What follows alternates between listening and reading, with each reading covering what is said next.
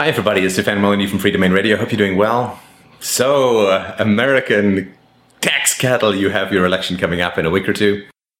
Oh, I get some emails asking me what I think about the election, and I don't really know what to say. I don't particularly delve into election politics for the same reason that I don't go and have arguments about metaphysics with people currently staring glassy-eyed and drooling on their bibs in the old age home, because you don't waste your brain on tax cannon fodder. The reality is the election is all smoke and mirrors and sophistical manipulation of language. I'll give you one example. So this Tea Party woman was on Bill Maher, and here's the... When you ask the Tea Party people about how should we solve this problem, it's always about, yes, we should cut. We don't want to pay more taxes. We should cut stuff. But I never hear exactly what we will cut. What would you cut? Because we need a lot of cuts. First, this is defense. I would cut entitlement. Homeland security. When you spend money that we don't Medicare. have, that money has to come from somewhere. Medicare. Medicare is already broke. How can you cut it? How can you cut something that doesn't have any money? Entitlement is vague. What would you cut? It's already been cut because it doesn't have any money. What would you cut? I would cut. We don't need all the excessive stimulus spending. We don't need the $26 billion edu jobs bill. I would not spend $26 billion for a fake bill that ended up going to seniors. That's what that was. $1 trillion more to cut.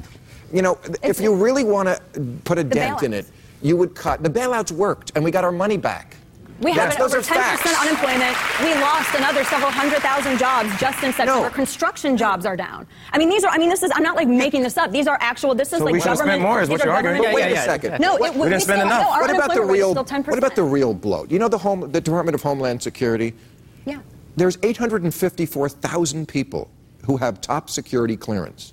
That's more than the population of Washington, D.C. That's a little bit much. What about defense? $700 billion there. See, that's really where the bloat is. But they'll never cut those. That's what our government's job is. Would you cut those? I would not cut national security. Really? There are certain enumerated things in the Constitution. That's what our government is supposed to do. You still haven't named an actual program. Of course they're supposed to secure us, but do they need $700 billion to do it? I wouldn't be doing bailouts. I wouldn't be doing $26 billion for teachers. The bailouts didn't cost us anything. We got the money back. We had $800 billion, and we still had $38 billion left over, and we passed an additional $26 billion. They're supposed to be for the people, but most of that defense budget is a jobs program, which you hate, to build shit we don't need, like fighters for all those dogfights we get in with the Taliban. and it's corporate welfare for defense contractors. Most of that, of course it is. Absolutely. So as you can see, it's all very silly and very embarrassing, because she can't answer the question. And no politician can answer the question. This is what's so foolish and silly and laughable and boring about electoral politics. No politician or wannabe politician can talk about actual deficit reduction for a very, very simple reason. The moment that you target any particular group in terms of deficit reduction, that group is going to erupt in a fiery geyser of ad hominem and spend like crazy to smear and attack and humiliate and denigrate and insult and claw you down. Like any predator, like any parasite, they don't like it when the host threatens to cut off the food. So any group that you talk about, any specific group that you target, all you're doing is you're provoking them to attack you, with thus harming your chances or probably destroying your chances of getting elected. So let's take a simple example. So let's say that you want to privatize the post office. Well, so you say, I'm going to privatize the post office, and that's how I'm going to save X amount of dollars. Let's just say that's your only platform. So all that happens is that everybody who's in the post office, and the post office is 40% ex-military, not people you particularly want to irritate, all that happens is everybody in the post office and the post office union has millions or tens or hundreds of millions of dollars worth of incentive to claw your political career down and grind it under their statist, bloody, booted heels. That's all that happens. All you're doing is provoking the parasitical predators on the far side of the fiery state line of predation to come and attack you. That's why no intelligent discussion can be made about politics. See, as I've said before, and I'm sure I'll say again, politics is a suggestion box for slaves. It never gets opened, and it is only suggestions. The question isn't who should you vote for. The question is who's on the ballot and why. And everybody knows this. Everybody knows this. It's completely simple to understand. People are put on the ballot because special interest groups want to use their charm, their charisma, their language skills, their rhetorical skills, their sex appeal to bamboozle you, right? Political candidates are like the urchin that bumps into your side so that the pickpocket can grab your money. They're a distraction. They're a, hey, look over here, got your cash, got your children's future, own you.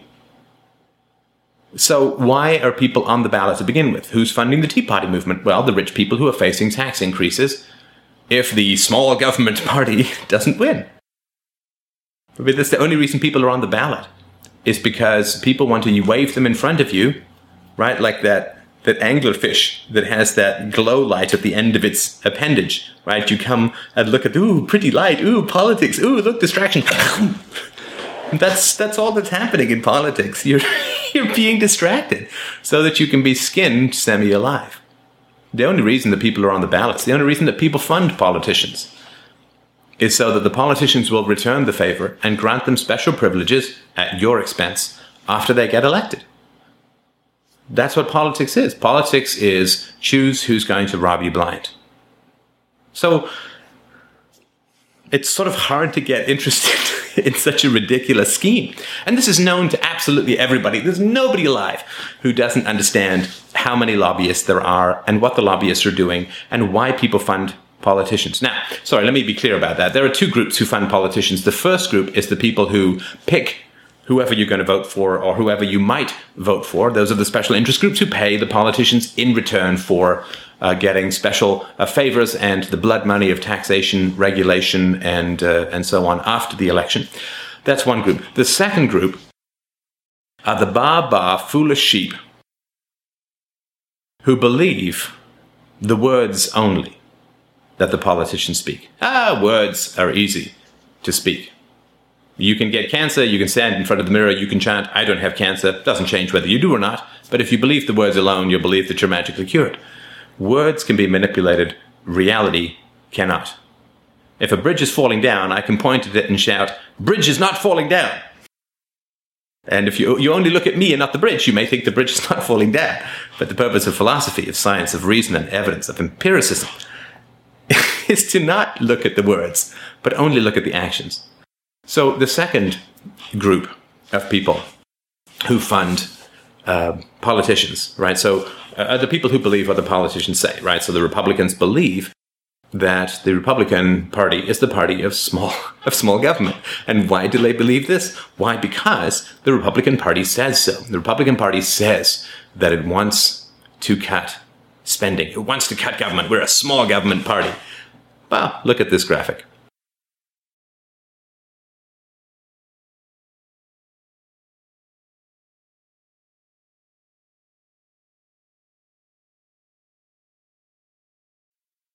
See, it doesn't really change no matter who's in power.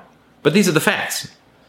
Obama has actually cut the deficit apparently more than Bush did. But who knows? I mean, it's all nonsense. I mean, they just make these numbers up to pacify people. So the people who listen to what the politicians say, rather than look at the facts of what actually goes on in the machinery, in the reality of politics, are the other people who fund politicians because they have this illusion that the political process responds to some sort of ideology. But the political process is an exercise in indoctrinated violence. The political process is a bunch of hyper-speaking, glib-talking sociopaths attempting to shine bright lights in your eyes so you don't feel the hands rummaging through your wallet.